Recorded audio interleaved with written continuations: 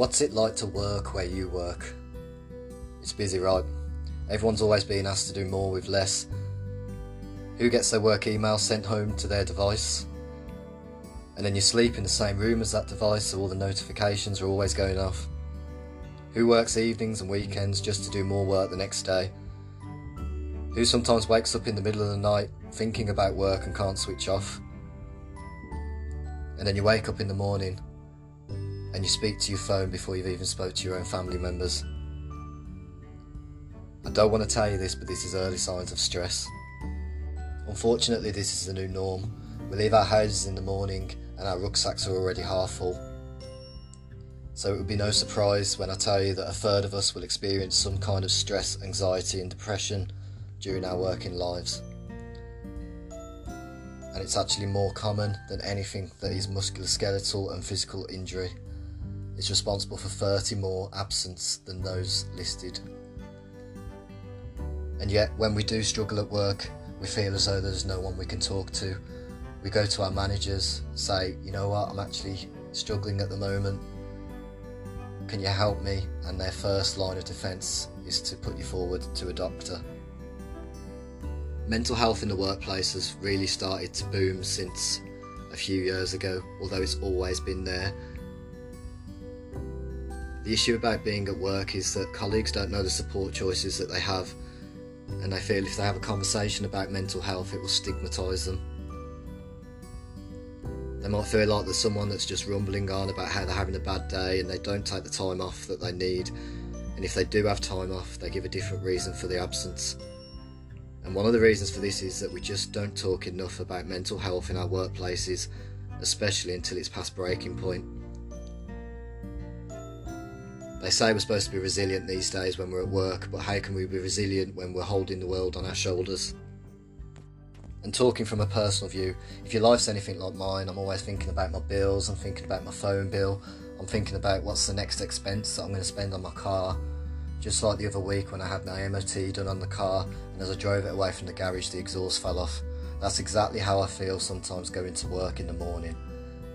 Even though I psych myself up and say I'm going to have a great day, I get to work and I feel like my own exhaust has just fallen off. And as I said, the first line of defence that our managers have when we talk about mental health is, you need to go and see your doctor.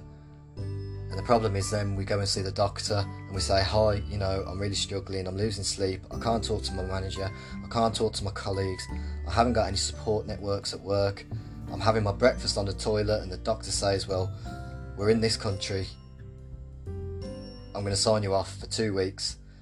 And the issue is, as much as the NHS is a fantastic organisation, that is their first response.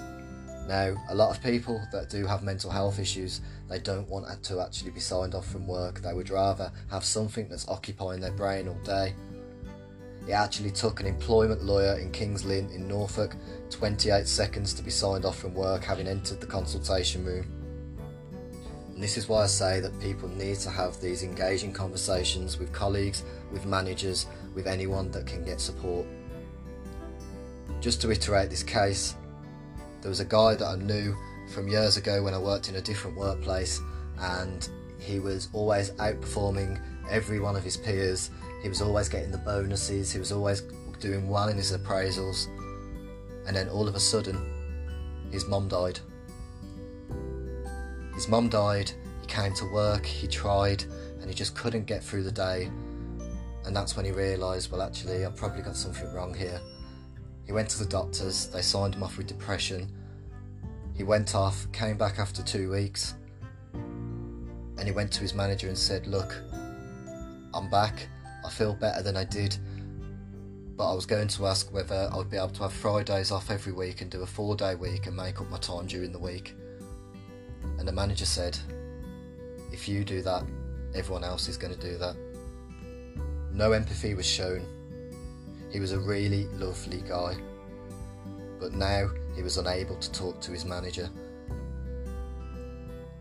So, leaving this podcast now, I would like to say to any managers, any leaders out there, anyone that comes to talk to you about mental health, please learn when to listen, please learn when to speak, please learn when sometimes you might not even need to do anything at all, just to sit there listen, and know that someone has a soundboard during the day.